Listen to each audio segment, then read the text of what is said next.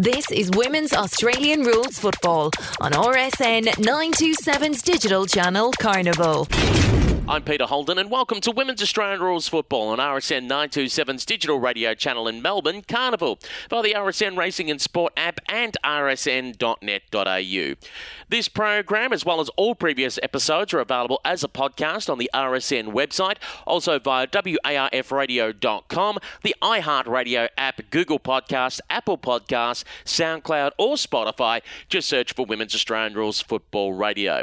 This is our last episode of 2019, and once again, we're not bringing it to you from Australia. This week, we're bringing it to you from Portland, Oregon, the home of the Portland Sockeyes in the United States Australian Football League. We have got a big episode to round things out. We'll be catching up with Michael Curran. He is the head coach of the Irish Banshees, who are your 2019 AFL European champions. We'll be giving you a lowdown on that, plus the AFL Ireland Women's Finals, as well all our interviews from the USAFL Nationals that were recorded a couple of weeks ago, including with the Division 1 champions. That is Sarah Maggione of the San Francisco Iron Maidens. The Division 2 champions. We speak with Erica Saki of the Philadelphia Hawks. The USA Freedom coach will be taking part in the AFL International Cup 2020. That is Christina Licata. And some dub her the GOAT, the greatest of all time, even in just the short 3-season history of the AFLW. She is a 2-time Premiership winning co-captain, a 2-time best on ground in the grand final, a 2-time W Awards best and fairest, a 2-time AFLPA MVP in the AFLW competition. We speak of none other than Erin Phillips. Her interview coming up in just a moment's time. And to give you a little bit of background on that, Erin originally attended the USAFL Nationals for the first time last year in Racine, Wisconsin on a very chilly Sunday, like what she saw, and came back for the 2019 version in Sarasota, Florida. And she was there for essentially 3 days. She was there the Friday night, where she held an informal Q&A session with Christina Licata of the USA Freedom, and about 100 or so people attended that Q&A. She then watched football on Saturday on both the men's and women's field, and then paid attention to the women's field on the Sunday morning before she had to fly home at lunchtime. So it's our privilege to catch up with Erin again. That coming up in a moment's time, and we apologise for a little bit of the audio quality. It was a bit windy, but we're out there on the open fields of Sarasota, Florida, right up against the sidelines when we were having our chat with Erin. As we mentioned, this show will be taking a 2-month break. We hope to be back around about January, just in time for the start of the AFLW season, to continue the run of the longest running podcast on women's football. That's enough of me yakking. Let's get to the superstar. This is our interview with Erin Phillips on a Sunday at the USAFL Nationals in Florida. So the scene is a Sunday. It's October 13th. It's a sunshiny day. It's a ground of Aussie Rules football, but it's actually in Lakewood Ranch, Florida, for the world's biggest Australian football tournament, the USAFL Nationals. And here for her second national tournament is the co-captain of the Adelaide Crows in the AFLW, the one and only Erin Phillips. Erin, just before we talk about your career personally, did you ever think a few years ago here you'd be an Australian football ground in the United States? No, it's absolutely fantastic to be here to see some quality football from both the women's and men's, and yeah, it's absolutely perfect conditions down here in Florida, and the deck over, this is probably the best grass I've ever seen in the world, so it's absolutely fantastic. Yeah. Let's step back for the career just a moment, and going back pre-AFLW, pre-WNBA, etc. When you were first announced that you're going to play AFLW, there's a few South Australians that jumped on the forum and said, actually, I played against Sarah when she played against Erin when she played junior football, and she was actually pretty damn good. What were you actually like as a junior footballer coming through the suburban Adelaide competitions? I mean, I was, just a kid who loved to play footy. Grew up watching Dad play footy, so I was just loved getting in amongst it, getting in trying to take a big mark, or getting in the middle of things. And yeah, I just loved the game. I was a very passionate kid about football, and like I said, I just loved to play. Love the smell of deep heat, and I love the pre-game rev-up talks by the coaches, so I just was a little footy nut.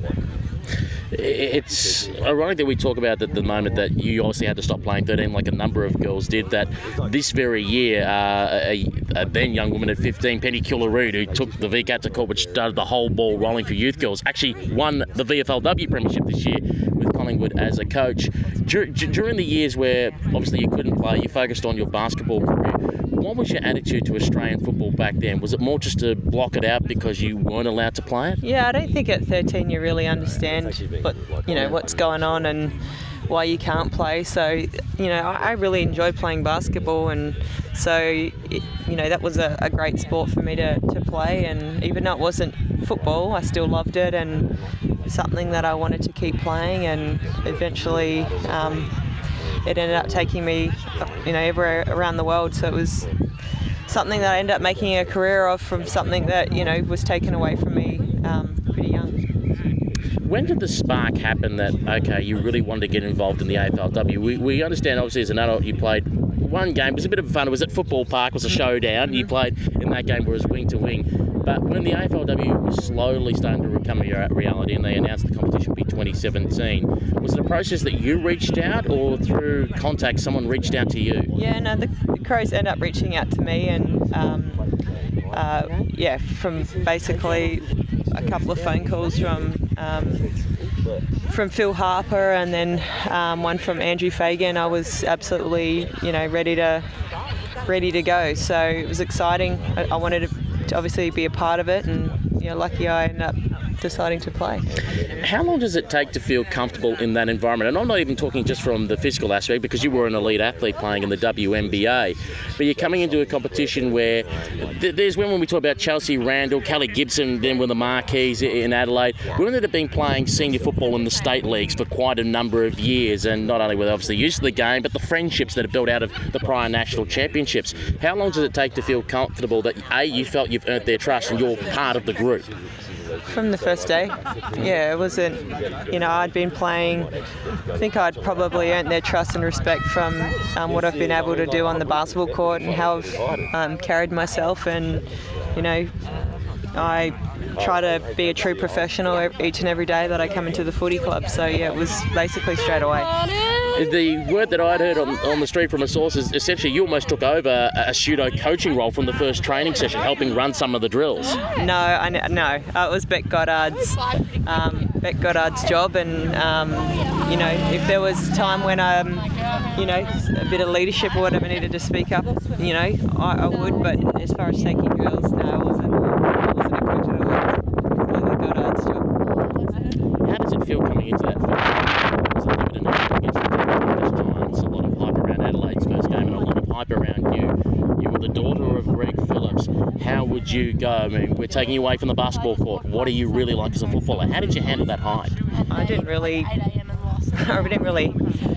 care about it. I just didn't even listen to it, because I was getting to play a game that I loved, and that's all that I thought about. Is I'm one of the lucky ones that wasn't too old enough that missed the boat, and I was able to play a game that I loved. It wasn't never about personal achievement, personal how would I go personally. It was I just wanted to come and play my role for the team.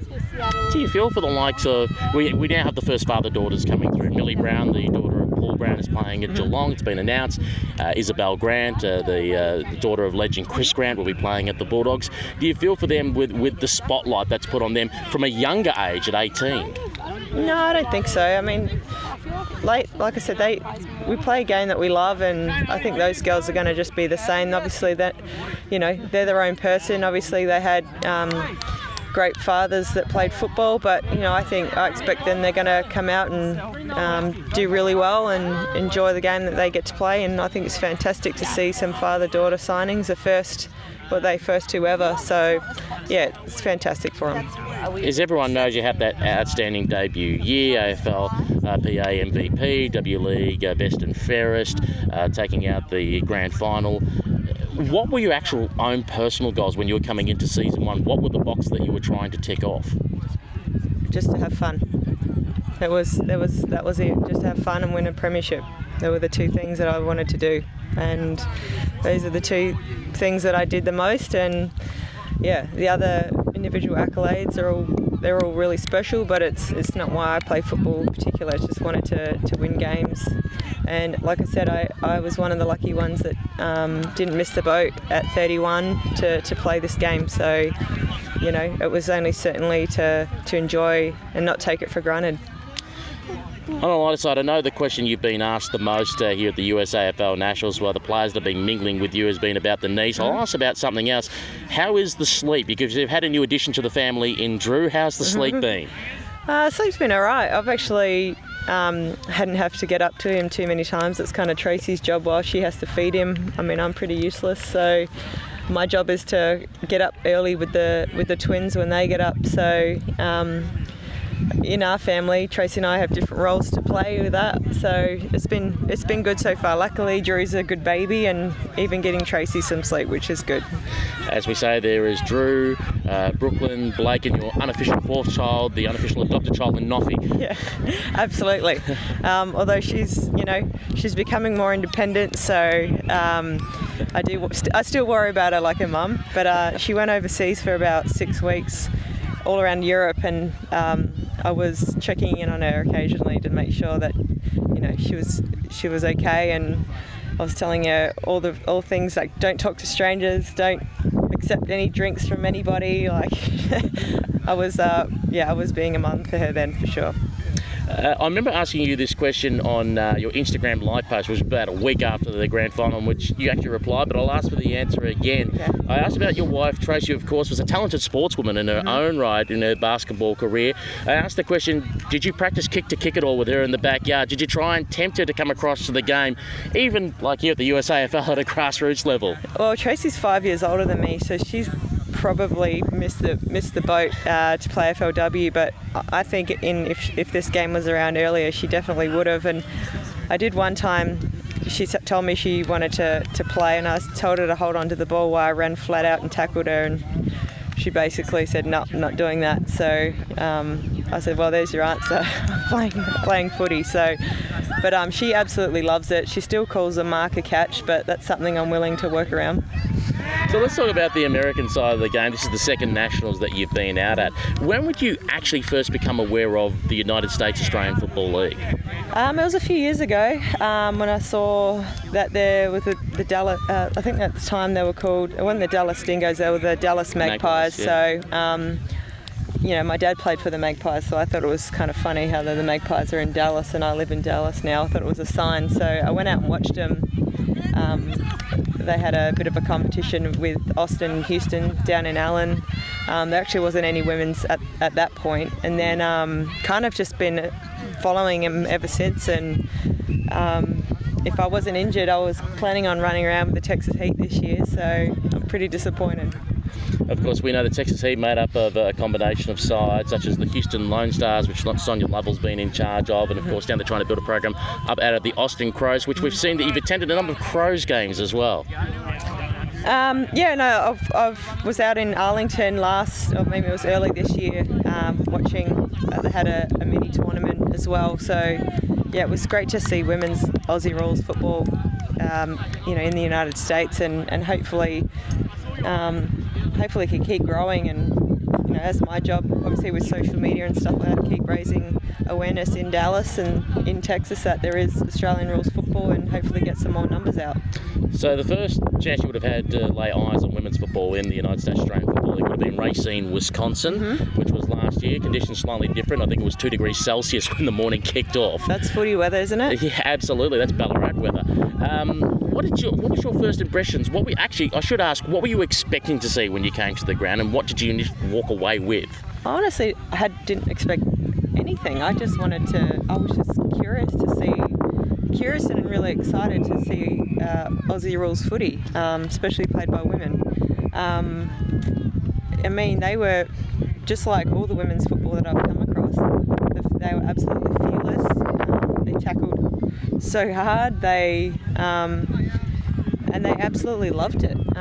So I was really, really impressed. The skill level compared from then until now has gotten better.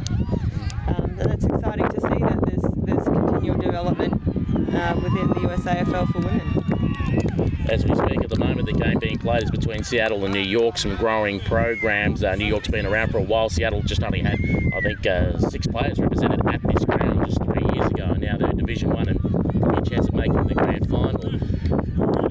You had a chance to have a look at a game late yesterday. The Philadelphia Hawks. One Danielle Marshall was running around in that game. She's the first American woman signed out of the USAFL to be given an AFLW contract.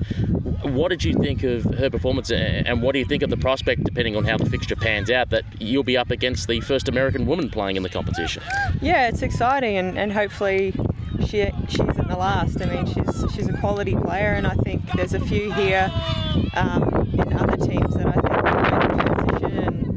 And you know, I don't think definitely won't be the last US player to come play in the AFLW, because there's a lot of talent that could be, you know, really good players in the AFLW within a few years. So it's exciting. It's exciting to see. You've had the opportunity to hook up with Christina Licata, who is the coach of the USA Freedom, will be playing in IC 2020 next year.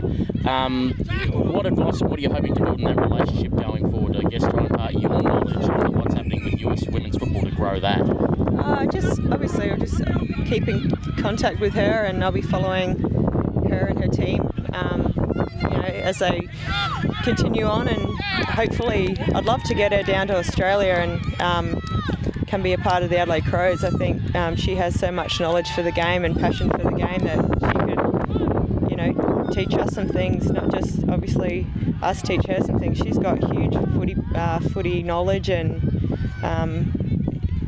from the sense that I get from her is that she's such a good person. The players love playing for her, and you know, for me that makes a great coach. So I'm excited to obviously keep continuing that relationship and keep bouncing ideas from each other. And I said to her I'd love to bring an AFLW team of some sort and play the Freedom, either, you know, here in America or in Australia or both. Would be fantastic. So something in the future we can work on. And we know with the Adelaide Crows in the past, of course, obviously when it comes to female coaches, Beck Goddard over the first 2 years, and of course now as assistant coach Narelle Smith, who's been a long time coach in the SA system and multiple premierships at the Moorfield Park Brews. What's the question, bar your knee, that you're being most asked about by the players? Because on Friday night you had an informal Q&A, and then the Saturday you were here throughout the whole day. You were smiling, taking photos, signing autographs. What did the players want to know specifically from you? Well, one was how's your knee, and two, when will you be back? They're the two questions I get the most. So yeah, basically I don't know when I'll be back. Hopefully by the season. If not, then, you know, hopefully by the next season. But these girls are just, you know, they're big fans of the AFLW. They follow it, and I was actually really surprised to, you know, to hear how much they really did follow and how much exposure the AFLW does get over here, because I think it's really important. You know, it's important for them to be able to see, you know, the pathway which they can get to as well. So it was great to know and see how much knowledge they did have for the AFLW. It was fantastic. If you were to look at the style of play that's underway at the moment, not even talking AFLW level, let's talk Sandford W level, VFLW, etc. From the players you've seen so far, realistically, how many do you think, if they decided to pack up their life and come to Australia, could make it at that level? I think I've seen probably about 10 I can think off the top of my head, and there's probably some more with a few question marks. Yeah, there's probably, I would say 10 that I could definitely sit here and say, yeah, they could, you know, given they could come and you know, these girls don't get to train as often as they probably would like, or if they're available. I mean, I know getting a football field in the United States is pretty tough in any city, but I think in an elite environment, and you know, I think these girls can transition and definitely play. You talked to me when we were doing a call yesterday about our change from racing to here. The game's opened up a bit more and spread a bit more, perhaps due to development and also the different weather conditions. What do you see, if you were to give advice to USAFL as the next step to try and help the women's game? What's an element of the game you'd like to see worked on next, just a minor element, to try and keep continually improving? Look, I don't think there's anything specific. I think we've seen growth. I've seen growth in all areas. So there's nothing I would say other than keep doing what they're doing. Obviously, repetition is always key to any kind of improvement. But look, I think they're doing a fantastic job, and these girls are improving every year. So in that sense, there's nothing extra I would do other than just keep doing what they're doing. Just by the WNBA season roughly finishes around just at the same time or just before the USAFL Nationals. You talked about you'll love the chance to play for the Texas Heat, but should it be a few years down the track, here comes the Nationals again. Do you see yourself in a coaching role here one day? I have no idea what I'm doing next week, so there you go. I don't know. I'd love to stay a part of the AFL and love to be a part of sports, whether it's here in Australia or here in America. I don't know. I haven't thought about it that far. All I'm thinking about is playing footy till I can either, not literally walk anymore, or two, I don't love it anymore. Whatever comes first. Let's talk about the knee, since everyone's asked the question. You're still on the comeback. Can you talk about what you've been doing through I think it's the Michael Johnson Centre to try and build up the strength and to speed up your comeback? Well, I haven't been working with Michael Johnson, so I'll squash that rumour. It's at his performance centre in Dallas, so just doing my rehab and basically all the fun, boring stuff to get back to being able to play elite sport.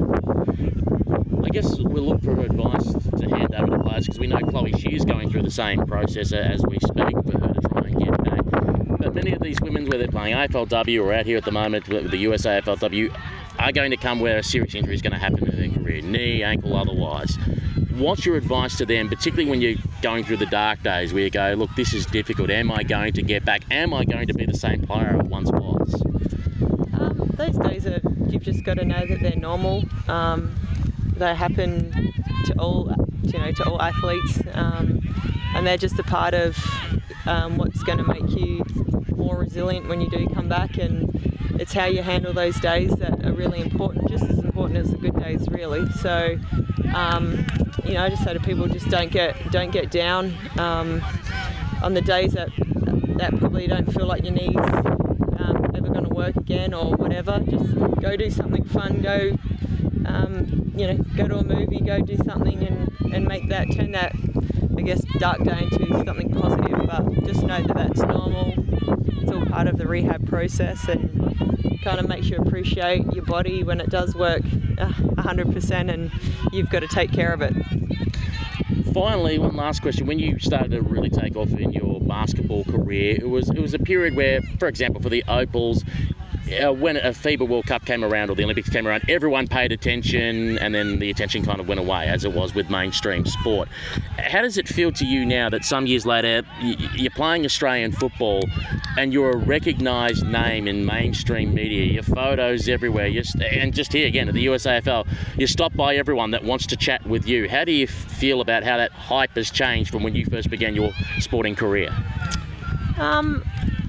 I don't really, it's really nice, obviously, getting to chat to people, and it's nice to be obviously recognised. But I just play sport because I love playing the sport, and all that extra stuff.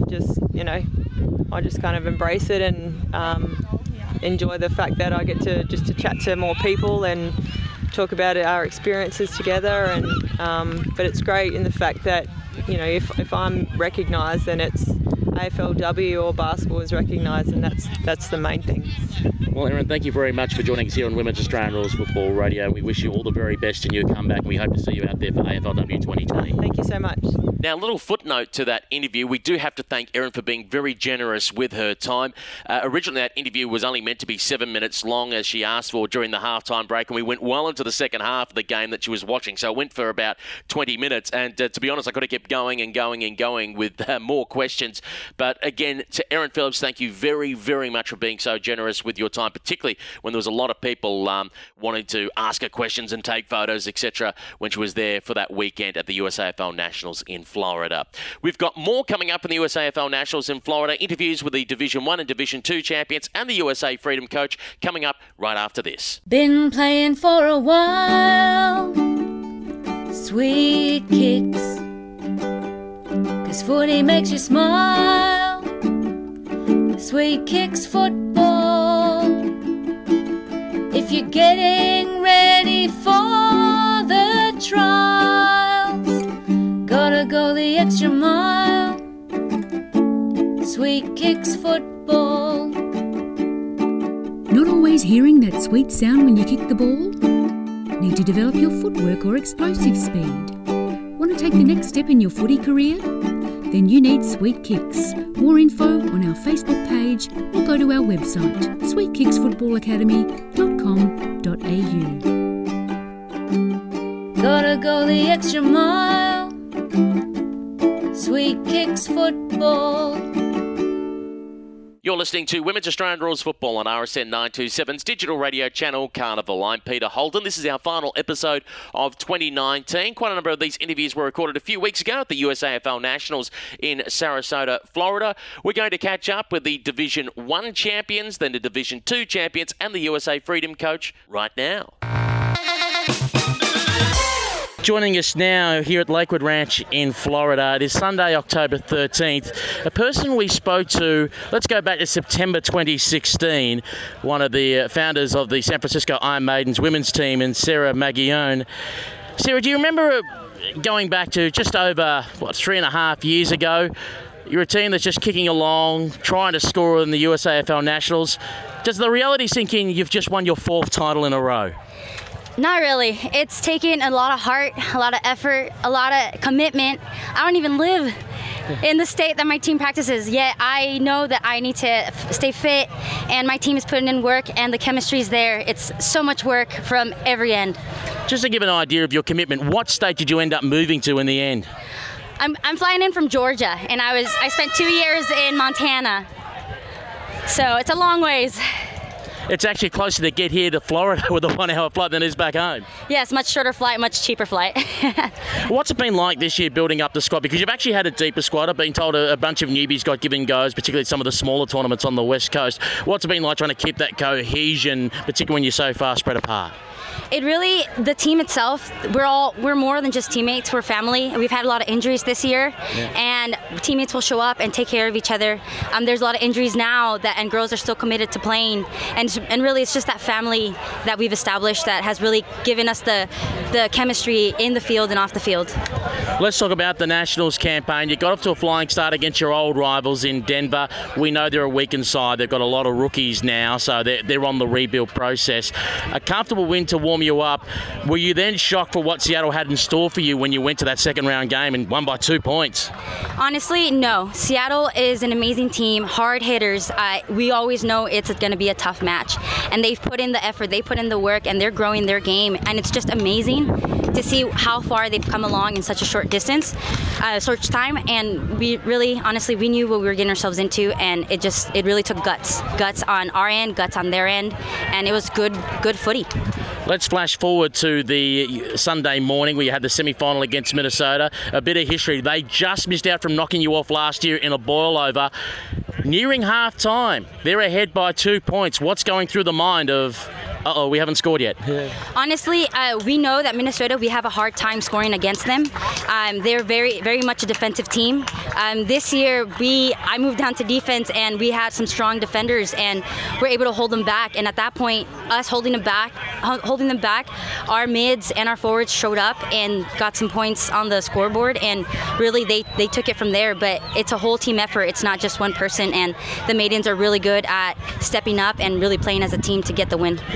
When you played Seattle last year in the grand final, conditions rather different, 7 degrees Celsius, it was freezing cold, and they were short on players, so they had a short bench, so you just had to hold on and wear them down. This year they came still 4 less than you, but a still pretty strong side and a bench. Can you just talk us through not just the heat, but the pressure that was applied all game on you? It was hard. They're big girls. They're strong girls. They're smart. Their skills have really developed, and it just took a lot of effort on everybody's end to beat the heat. We had a lot of I get the nerves, nervous pukes, and so just getting your electrolytes in and really staying fit, getting your head in the game. Really, that's the first step, and everything else we have the skill set, and I think that took us through for the win. We talk about players that impress us. Obviously, we know Katie Clatton, the work that she's done for you across the half-back line, and a great get she's been for you for this season. But the name that really stood out to us was Annika Stoll-Lane. Yes, she comes from a rugby background, and her boot is amazing. Some crazy kicks, and it works for her so quick. She's quiet. She's quiet, but she attacks, and she's like a little sniper. She is amazing, and we're just so excited to have her. And how much of a relief has it been for Panda Nguyen to be in the ruck over the past couple of years? You haven't had to rely on, because obviously Carly Smolak retired, Brett Bauer can stay up forward, and Margaret Leone, of course, doesn't have to go in the contest, only has to pinch hit, really. Panda has put in work, and she is still growing and developing, and has been a very key role for us to be able to alleviate some of the larger girls, taller girls, to be in the forward or in other roles. So we're really proud of Panda. She's working on her game and really has stepped up a lot to help the maidens. We've seen at this tournament for the second year in a row, Erin Phillips has shown up. She handed you the cup last year. I'm not sure if she's still here, or she might have had to duck off a little bit early. But what does it mean for you as women playing this niche sport over in America to have a champion of the game that actually lives part of her time here in the USA and actually taking the time out to come to these tournaments to watch you? We're starstruck. We love Erin, and so if other AFLW players want to come out, you are more than welcome to fly out and just watch this, because you guys are our role models. We're doing this and growing this. Our thing is #grow the game. We're on the pitch. We're all fighting to win, but off the field, we're all friends. All the women's teams are very supportive of each other, and it's so fun to see the AFLW grow, and for us to have such a good contingency here in the U.S. It means the world to us for her to be here, and she gave us some really good insight and tips to prepare us for the tournament, and it's quite an honor to have them here.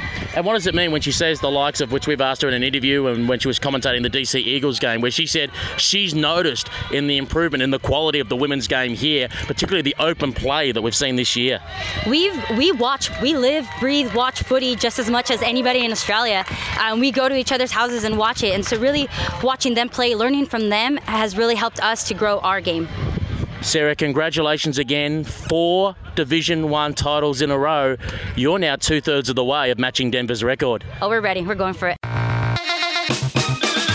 Joining us now is the veteran of the Philadelphia Hawks women's team, the one and only Erica Sacchi. Erica, 3 years, 2 flags, not bad. Not bad at all.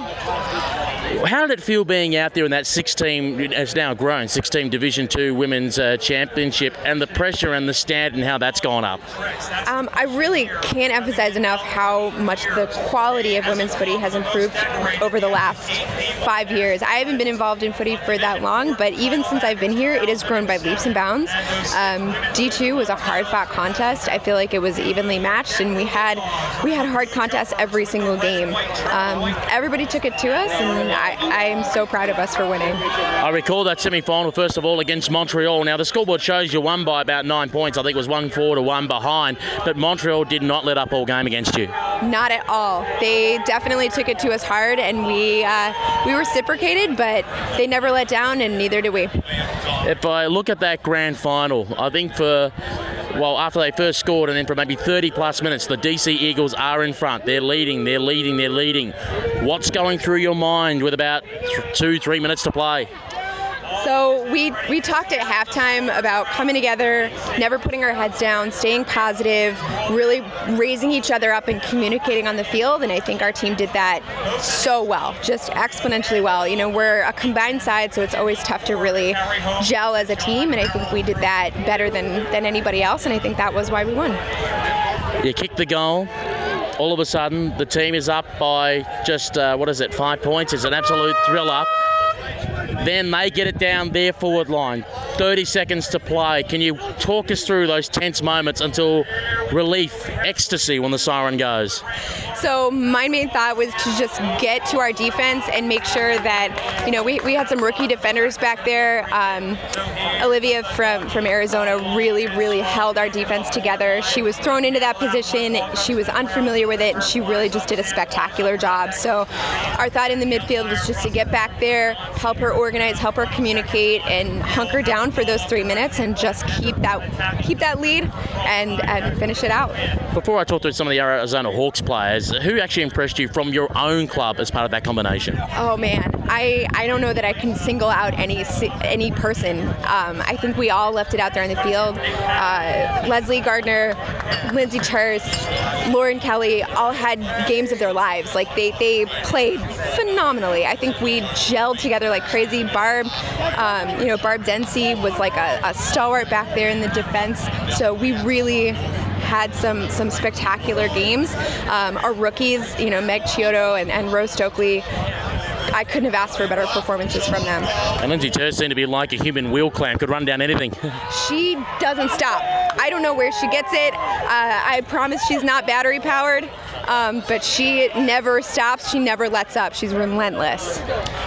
Talking about a couple of Arizona Hawks players, one, first of all, a veteran who actually won it here 3 years ago in Div 1 with San Francisco, Melissa Wilhelm. Surprised to see not on the midfield, but actually played more in the back line. And just her leadership and the things that we noticed off the ball, pointing and trying to set things up. Yeah, it was absolutely key having her back there, especially being in the center halfback position. Like I mentioned, Olivia was a rookie fullback, so having Melissa's guidance and leadership back there to really kind of guide her through that defensive play was absolutely crucial. And I'll say one name and you can say the rest. Danielle Marshall. Danny was spectacular to play with. I'm so happy and proud that I can say that I played with Danny Marshall from the AFLW Bulldogs. But I really do think that I was afraid that it was going to be the Danny show, and she was certainly an anchor in our midfield, but I really believe that it was a full team effort. I'll throw you another name and ask about her in a moment on what she means to women's football, but she did say the comment that if she hadn't done her knee, she wouldn't have mind running around for the Texas Heat. How would you have felt to be going up against Erin Phillips if she did run out in your division? I would have been proud to go against her and absolutely terrified. She's been here at the tournament. She did a Q&A on Friday night. She was here all day Saturday, watched the women's games on Sunday morning as well, making comments about how the players opened up and improved since last year. What does it mean for you personally as a women's footballer, as the game's grown, to have what some are calling the GOAT, the greatest of all time? She lives part-time in America and she's coming to watch your games. I can't tell you how much it means. I actually had the opportunity to chat with her a little bit on Friday night, and she was just so personable and really, really wanted to chat with us about footy in the United States and, opening up about her life, and her wife recently had kids. So just kind of bringing that family element into it and comparing our league with early AFLW play just meant the world. It really feels like we're at the start of something really big in the United States in women's footy, and I can't wait for that to play out. Obviously, you beat the DC Eagles, but they look very, very close on numbers in becoming a Division 1 side if they can get that up. What does it mean to have a side so close to you in DC, pushing the standard? Obviously, you've got New York nearby, and they're trying to get numbers at the Columbus Cats. What does it mean to have that growing and trying to at least help the Philadelphia Hawks also grow in numbers? So it's great having, kind of being a central pivot point on the East Coast. In Philadelphia, we're geographically positioned, like you said, between New York and DC. So having that kind of pressure from both sides to gear up into a D1 team has really pushed us to recruit, and I think we've grown every year. Our goal is to just bring more and more women every year, and we've definitely done that. So we're growing a great side, and I think our record stands. And I've asked Brian Barish off the mic about this question, and I'll pose the question to you. Once you take that cup back home to Philadelphia, is there any chance you're going to pick up the phone and call the Philadelphia Flyers saying, we need to get this in a photo with Gritty? Absolutely. If Gritty, if there's any chance that I can get in a photo with Gritty with the cup, that's just the cherry on top. Erica, thank you very much. Congratulations, D2 champions again. Absolutely. Thank you, Peter. Joined here by not only the coach of the New York Magpies, but the coach of the USA Freedom. They'll be competing in IC 2020 in Christina Licata. Christine, I managed to just overhear what you were saying towards the Freedom squad. Can you just talk about, first of all, compared to 2019, the women's footy scene when you first started out in 2005 in the United States? I mean, it's just miles and miles away from what I saw. The first game that I played was 9-a-side. Now we have 2 divisions, and it's just amazing. And so we have standalone teams in D1. D2 almost is at that point, which is just just incredible growth in the amount of time and fantastic. And so, like, on the D1 side, it was anyone's game. On the D2 side, it was the best competition that I've seen in my whole footy career, which is pretty long in comparison to, like, others. Let's talk about the D2 side of things. We start to see players now, obviously, over the last few years from Texas, growing programs in Dallas, Houston, Austin. We see players coming down Atlantic Kookaburras, out of the Nashville Kangaroos. What does it mean? Particularly, the game was always, I guess, growing on the East Coast and West Coast, but now in the South and in the North, also with Chicago, North Star Bluehawks, Columbus. What does it mean with the game growing in that area? Yeah, so I think that's super important. Obviously, we want teams to grow to the point where they have standalone teams, but the fact that there are all of these teams springing up everywhere, there's actually more chances for competition. The United States is a huge country, and so dealing with a remote team is a challenge in and of itself, and we hope to tackle those challenges head on and build a really strong camaraderie through this team.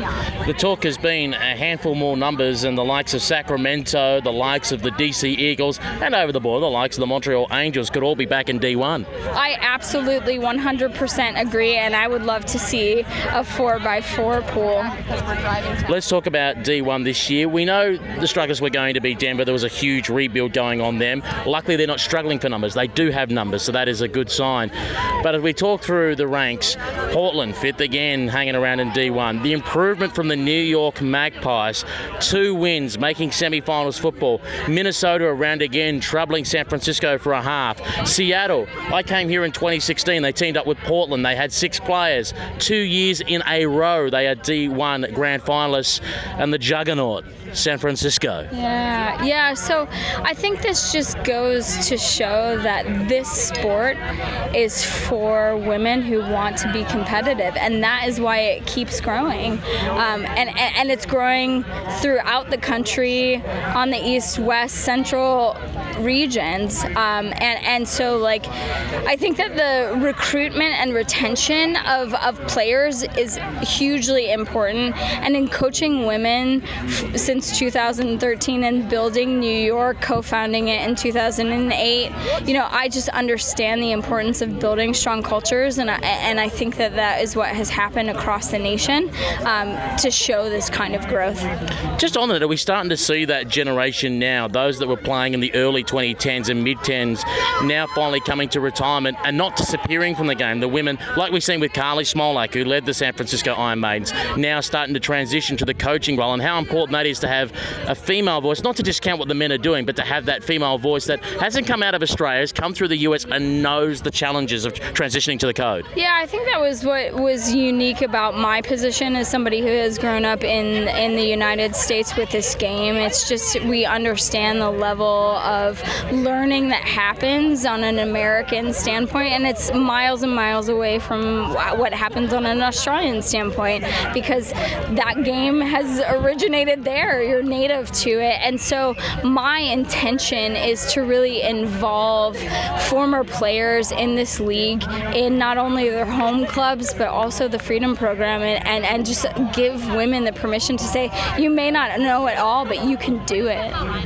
It is an amateur sport, so the players do have to pay their own way to be able to come to Australia for all countries. It is a big expense. But how much do you now have of a choice of players compared to, let's say, many ICs ago would be, okay, whoever can just afford it, if we can scratch numbers together. How many did you almost have to knock back that didn't even make it to camp, let alone make it to the final 28 plus emergencies? Yeah, I mean, we started out with 125 women and 75 showed up to camp, so that shows you the kind of financial commitment it shows. So what I would say is donate. Please donate. Please donate to the USAFL. We want to grow this game. We want people to be able to go over and compete at a high level against other countries. And so finances is a big part of that, yeah. Let's talk about Erin Phillips for a moment, because she donated a jumper, which was through Rally Up, to try and raise funds for the USA Freedom. She came to the USAFL Nationals last year in Racine. How did the initial contact happen between yourself and Erin? Yeah, so I had spoke with Doran, the Director of Operations within the USAFL, and he had suggested that maybe I have a conversation with Erin and just interview her, and was able to do that on Friday night. I had met her last year at the USAFL Nationals nationals, and she's an absolute legend and just so open to the growth of football and a champion of what we're doing here. So it was a privilege and an honor to be able to speak with her, and I hope to work with her in the future. Like she said, she hopes to help in a way with the USA Freedom in the future, whatever that may be, obviously working around AFLW commitments and WNBA. What do you hope to try and glean from a knowledge perspective or support perspective that can hopefully help the Freedom program grow? Yeah, I mean, there's just so much. I can't pinpoint one thing.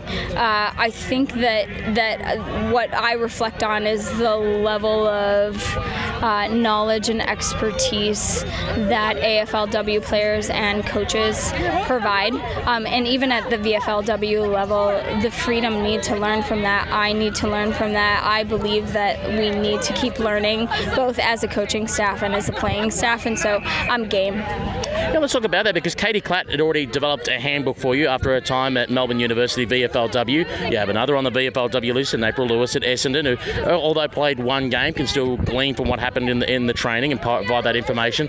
Plus, of course, needless to say, Danielle Marshall, who's going to be playing AFLW with the Bulldogs. How important is that to pick their brains? I mean, incredibly important. I think, our goal is to get more Americans over to Australia to play and get experience there, because there's just nothing like it. As a remote team, we get together 2 times a year. I get to travel and see some regionals. We can have some camps. But going and living it and feeling the community that is AFL in Australia, there's nothing like it. So I will have to pick their brains, and I encourage other women and men who are going over to talk to other Americans who have experienced that, because it's critical to have an understanding of the cultural assimilation and what you're actually expecting, especially when you're trying to play at a VFLW level. When I spoke to Erin Phillips during the DC Eagles game that we were calling against the Texas Heat, we talked about the football that she said in 2018 in Racine compared to 2019 here. Obviously conditions very different, very cold in Racine, very hot here in Florida. But out of that, she mentioned how the play had opened up more, was less congested, there was more spread, there was more run and carry. Particularly for the Freedom in IC 2020, when you've selected your side, how important is it to have that run and carry, knowing that, look, if you want to be a realistic chance of having a shot at that title, you've got to go through the Irish Banshees and the Gaelic footballers? Yeah, I think that is incredibly important, and part of our decision making in selecting this team was coming with dynamic players who had a baseline of skills both in handballing and kicking that we could continue to build on. We want to see people being functional on both sides of their body and having a really strong one-on and fitness program, and that's what we've instituted in the training program and will continue to institute through the IC 2020. Now, naturally, you don't have to name names, but you're obviously sitting here at the Nationals. You've got your list of how many you think of, yep, absolutely making it, and your list of who's going to make the cut, who's not going to make the cut. How much, or for at least how many players, did their performance at the Nationals make a difference in your thinking going, I need her on my team? Yeah, so incredible. I think we tried to be very data-based when we were reviewing these players from a camp standpoint, but also from a footage standpoint. And so we were able to see some people that we didn't necessarily see clearly at camp in that footage. And I think that was incredibly important. So that in and of itself probably turned 5 people for me in and of itself. And then at Nationals, I can name at least one person who one game made her make the squad. We were really intentional about watching the people that we thought were on the bubble, and that was a group of about 6 people. Finally, you saw the Division 1 Grand Final. It was of great standard.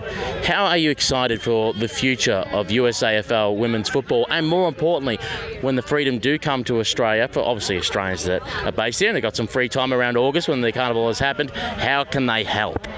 So we would just love to be more visible in Australia. People are shocked when they hear that footy is being played in the United States, and so getting people out, we'll definitely run some fundraisers. If you want some USA gear, we'll try to... I know you sold out the beanies last time. Yeah, we'll try to come up with some good swag for you all. So that would be amazing. And I think just in terms of your question about the growth and excitement of women's football, I think we're on the way up.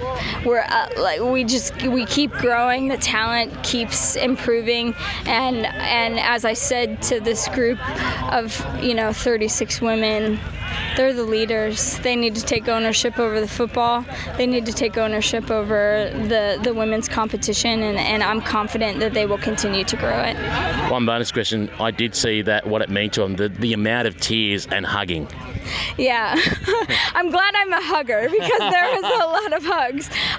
It's a grueling process. I mean, you invest so much, and I think the camp that we ran in August was both physically and mentally taxing. And so these women have just shown great resilience, great strength, great camaraderie, and I'm just thrilled for what we're going to see over the next year.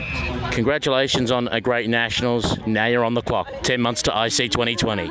We're ready. We're going to be ready. Don't go anywhere. We've got more Women's Australian Rules football on RSN Carnival coming up in just a moment. There's jumpers, hoodies and tees for you at leaguetees.com.au. LeagueTees.com.au is your place for retro footy gear with designs created by local artists that you won't find anywhere else. Plus, their unique range of women's footy tees help raise funds for Indigenous literacy programs. Get online and start shopping today. LeagueTees.com.au. We are the Australian Literacy and Numeracy Foundation, striving to empower our most marginalised communities through literacy and education. Literacy is having a voice. Literacy is opportunity. Literacy is dreaming big.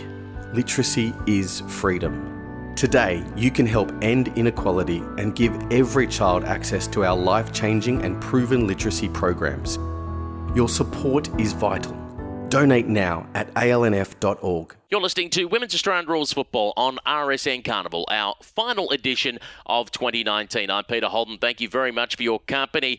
2020 AFLW is going to feature 18 Irish women at the time of recording that have signed contracts to play in the competition. It's an extraordinary number considering we only originally had Laura Jurea Corrigan back in the original season. Then it rolled on to Cora Staunton, and then it just kept rolling through the Crosscoders program, and to virtually have a full football side of players now from Ireland in the AFLW competition is absolutely fantastic, and it's no surprise they did very well at the AFL European Championships. The side did feature 4 AFLW players, so some clubs might want to listen to this interview to find out how their Irish women went and what can they expect of them in AFLW 2020. So Michael Curran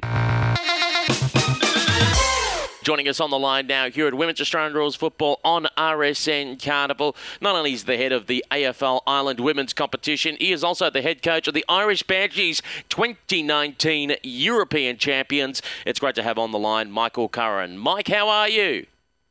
Hey, Peter, very good. Yeah, it's been a crazy couple of weeks over here, so yeah, all very good. Congratulations, first of all. We'll immediately go to the European Championships, a stunning tournament. Not only did you manage to get revenge on the British, in fact, the British didn't even make the grand final, you didn't concede a single score all tournament. Yeah, it was an absolutely fantastic week for the Irish Banshees and for our squad, Pete. Really good performance, really strong showing across all of the games, from game 1 right through to game 5 in the grand final.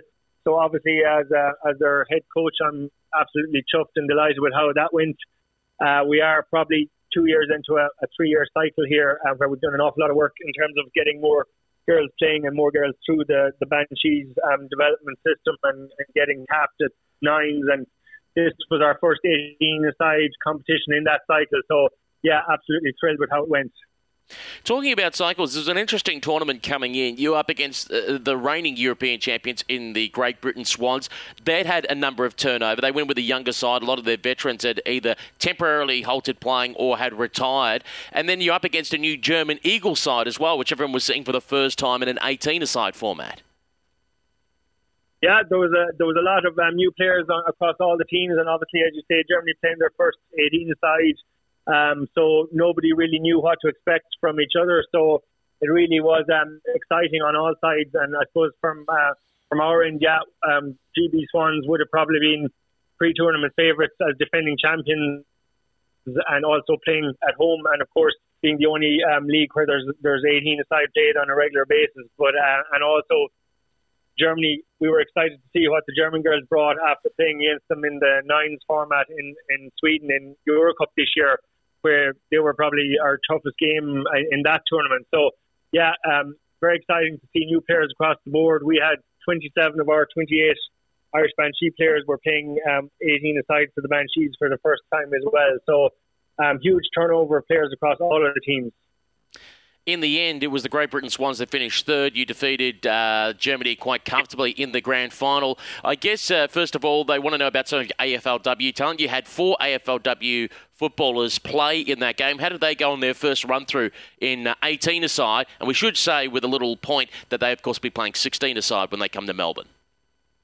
Yeah, sure, Pete. Yeah, look, it was amongst those girls making their debuts, we had the 4 AFLW girls as well. So we had Kate Flood and Anya Tai, who are heading to Fremantle Dockers, Maria Choiga, who has actually gone to North Melbourne since Monday, and Joanne Doonan, who's probably due to head out, I think, either today or tomorrow to Carlton as well. So, the girls were phenomenal across the week, as were all our players.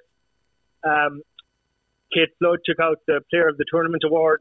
She kicked 15 goals across the 4 days, playing at full forward, and really looks like a strong key position forward. So really exciting to see how she goes when she gets to Perth. And also very strong performance from Anya Tai, named as the ruck on the team of the tournament as well.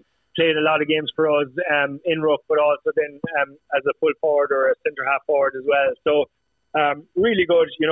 Maria Choiga playing off half forward, Joanne Doonan playing off half forward, flank, corner pocket. All the girls did really well. So they were pretty chuffed to get some 18-a-side games under the belt as well, and get a bit more familiar for what the game is that they're going to be facing when they all land down under over the next few days. And how about some of the talent that hasn't been signed yet to an AFLW contract? Who were some of those that impressed for the Banshees during the tournament? Oh, we had a lot of good players across the whole ground. A number of the girls were named on the team of the tournament there. We had Maria Quirk in defence. Mairead Coyne, again, very solid across the whole week, playing out the centre. Dervla Higgins, one of our players who has come up through West Clare Waves Champions League, Irish Universities, Irish Banshees Nines, playing in our first 18-a-side, named team of the tournament in the centre as well. Michelle Farrell, again, very good. Obviously, a very strong player in Eurocup in Artalia, and probably best on ground in the grand final over there. Was very solid again throughout the week. Picked up 3 goals, a goal a game across 3 different games. Then we had Maria Byrne, one of the other students from our Irish Universities team, playing across centre half forward. Very impressive. Marie Keating, our most experienced player, again, great to have her on the field and showing a lot of experience and just generally how to play the game in the right position and take the right option and stuff. Great for our girls to see that. And then we had a lot of other girls that have come up from the university squad, like Ali Coleman, Amy Clark, Noelle Connolly, a number of girls like that. Really, everybody really performed fantastically across the week. So it was great to see the mix of both AFLW girls and some of our Irish University girls coming up, and our Irish club players, and everybody really gelling together as a good, solid squad and impressing from start to finish. And congratulations again to the Irish Banshees, your 2019 AFL European champions, going along, of course, with their 2017 IC title. Around the same time, you were overlapping with the AFL Ireland Women's Premiership. How did that finish up? Yeah, so literally the following weekend, we had our finals, our Harvey Norman AFL Ireland Women's Premiership 2019 finals. So the format for the day was, it kicked off with a preliminary final between Cork Vikings and Dublin Angels, which was actually a repeat of last year's preliminary final as well.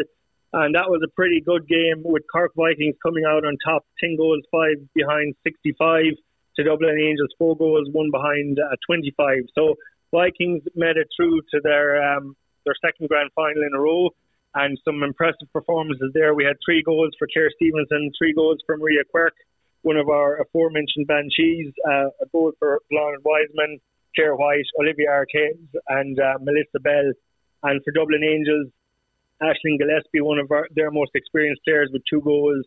Sinead Killeen, who was the best and fairest of AFL Netherlands Women's League this year, who was playing with Dublin Angels in our Premiership, and Saoirse Nolan. So a great game to get the proceedings underway. Vikings were through to their second grand final in a row, where they'd faced the Waves again. After that, then we had our Premiership plate final, where Kildare Sharks, our newest team, had qualified for that, and they took on Dublin Angels. And again, this was an absolute cracker of a game. It finished Kildare Sharks 10 goals, 6 behind, 66. Dublin Angels 8 goals, 3 behind, 51. So really right down to the wire in the final quarter. I think it was pretty much tied at 3/4 time. Cracking game. Best on ground was Shauna Kendrick from Kildare Sharks, who was both an Irish Universities and an Irish Banshees player at European Championships, with 6 goals. Normally plays as a defender. So she was up front, kicked 6 goals. That was one of the performances of the day. We also had goals there from Louise Scully and Captain Mella Mori. And for Angels, again, Aisling Gillespie with 3, Saoirse Nolan with 3, Michelle Curley and Sinead Killeen with goals as well there. So a very entertaining game. Kildare Sharks took out some silverware their first ever season, which was fantastic to see. And that set us up nicely then for the grand final, West Clare Waves versus Cork Vikings. And again, it was the West Clare Waves taking out in a dominant performance and earning a spot once again in the Champions League come April next year. Absolutely, Pete. Yeah, it was.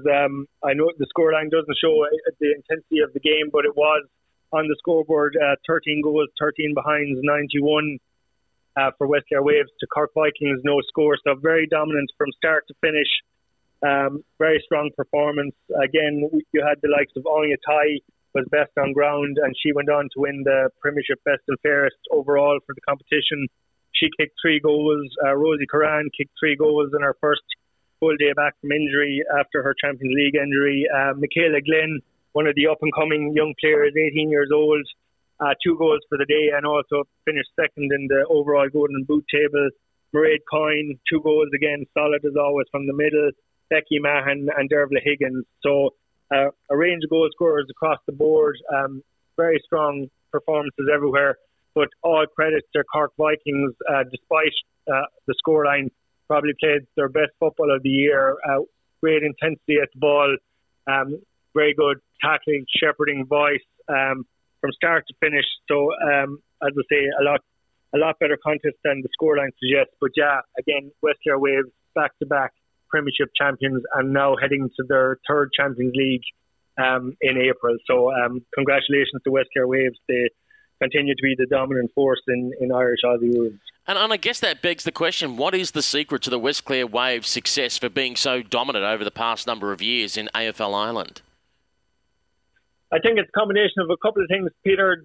Predominantly, the girls are based from a GA club. So on the grand final on Sunday, there was 6 of them playing from the same GA club from Kilmehel, and they've had a very successful year as well. They've won their county title and have got to a Munster final and stuff. So there's a core group of players there that are used to playing with each other. They've now been playing Aussie rules together for just under 3 years, and a lot of those girls, of course, now would have Irish Universities experience, Irish Banshees Eurocup experience, and now Irish European Championship full Irish Banshees experience, as well as those 2 Champions League tournaments. So I think they've just got better and better. Obviously, the likes of Anya Tai would have been a huge boost to them this year as well.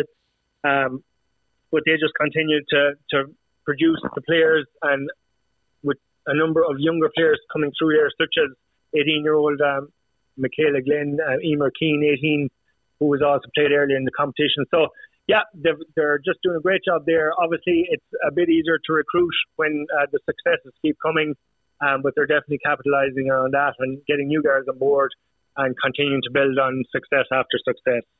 Now, of course, this is the last time we speak to you for 2019. So as we begin to wrap things up, the year's not entirely over for Irish women's football. I believe there's a draft combine coming up later in the year. That's right, Pete. Yeah, there's the first AFL Europe Women's Draft Combine will take place on the 7th and 8th of December. The dates have been finalised, but some of the other details still have to be worked out in that. But yeah, an exciting opportunity and another opportunity for Irish players to be tested and to stick their hand up for potential selection for AFLW. Looking forward to 2021. Obviously, we have the 18 Irish players already signed now for 2020, and we're very much looking forward to seeing those in action, especially now as things seem to have been finally finalised and agreed in terms of the structure of the competition and that. So, but already the focus, I suppose, is turning to 2021. We had a few girls over at the Combine in Melbourne a few weeks ago, and now the first ever AFL Europe Combine will take place in Dublin in December. So all very exciting and ongoing opportunities for girls to have a crack at getting signed for AFLW and play professionally. As you mentioned, a very exciting 2020. 18 Irish women signed to AFLW contracts at time of recording. Plus, of course, we've got the International Cup with dates and venue to be confirmed. We're possibly looking at August once again in 2020 as you defend your title. And when are we actually expecting things to start ramping up again on the Irish women's local footy scene? So we're pretty much taking a breather now for the next 2 months. The grand final effectively marks the end of our club season, and we'll probably kick off again in January with our Australian Tax Solutions Super Sevens competition.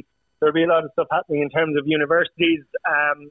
In the meantime, a few of the universities are training weekly at the minute, and we'll have obviously the AFL Europe Fitzpatrick Cup on the 8th of February in Oxford, and then we'll have Irish Universities Cup, and hopefully we'll have a second edition of the Universities International Cup, where this time Ireland will travel over to take on Great Britain unis in England, possibly in London. So yeah, it's our off season now, but it's not going to be quiet for too long. And obviously with AFL International Cup coming up, we're just super keen to hear a final date and venue confirmed for same. And then obviously from very early in the new year, we're going to be ramping up preparations for that. And lots of excitement in terms of potential spots on the squad now after the European Championship. So a huge year again to look forward to. Huge year just completed and a huge year ahead, Pete. So all very exciting. Well, Michael, thank you very much for joining us here at Women's Australian Rules Football on RSN Carnival. Have a Merry Christmas and a Happy New Year, and we look forward to speaking to you again in 2020. Many happy returns, Peter, and very much look forward to talking to you in the new year. Thanks as always. And that just about wraps up our final episode for 2019. I believe it's episode 42 for the year. I'm starting to lose count. We've done so many. And believe me, I'm looking forward to the 2-month break. Before I go, there's a lot of people I do want to thank for their contribution to the program this year. I'll begin, first of all, by AFL London / AFL Europe. We had William Schilliber, Shannon Power and Maz Graham helping report on the AFL London women's competition. Thank you very much for that. Thank you to Ant Wingard from AFL Queensland for reporting on the QAFLW competition.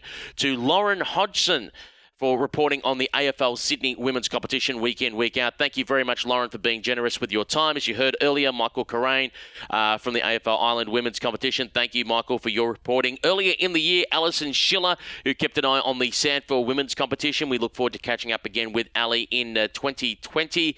To Brian Barish for being a great host when he's out there in Florida and for all the reporting he does on what's happening in women's football in the United States. Brian, thank you very much for all the work that you do as well in promoting the USAFL competition. As we go through our honour board of people to thank, Lisa Kiwi Roper for being Coach Kiwi's kiss of death during the AFLW season in 2019. That was absolutely outstanding. We hope we get a repeat performance of that this year. And also to Matthew Cox, who's been our VFLW reporter for countless years.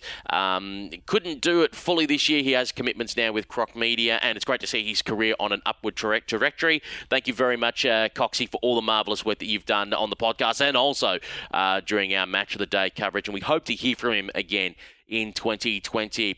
Again, you can find out all about our team that do help with the program / podcast and our radio calls by going to warfradio.com. That website again, warfradio.com. We have some grand plans for 2020. If they'll come true or not, money hoping, who knows? But if not, don't worry, you will still have the same weekly program week in, week out, probably from sometime in January, and our VFLW coverage will be at least coming back again for its 7th season. For everyone that has downloaded, thank you very much. If you do have the time, if you happen to download this program via Apple Podcasts, please give it a rating. It really does mean a lot if we have a review. And feel free to tweet us at any time. The Twitter address is WARF Radio. Again, our Twitter address, WARF Radio. Thanks again for RSN 927 for hosting this program every Wednesday, 6 p.m. on their Carnival channel. They've been very generous and also in helping hook us up with the iHeartRadio app this year. Thank you very much for all your help. Again, I'm Peter Holden. I'm looking forward to a 2-month break. I'll catch you again in January for the longest running podcast on women's football. This is Women's Australian Rules Football on RSN Carnival. Have a Merry Christmas and a Happy New Year. See you in 2020.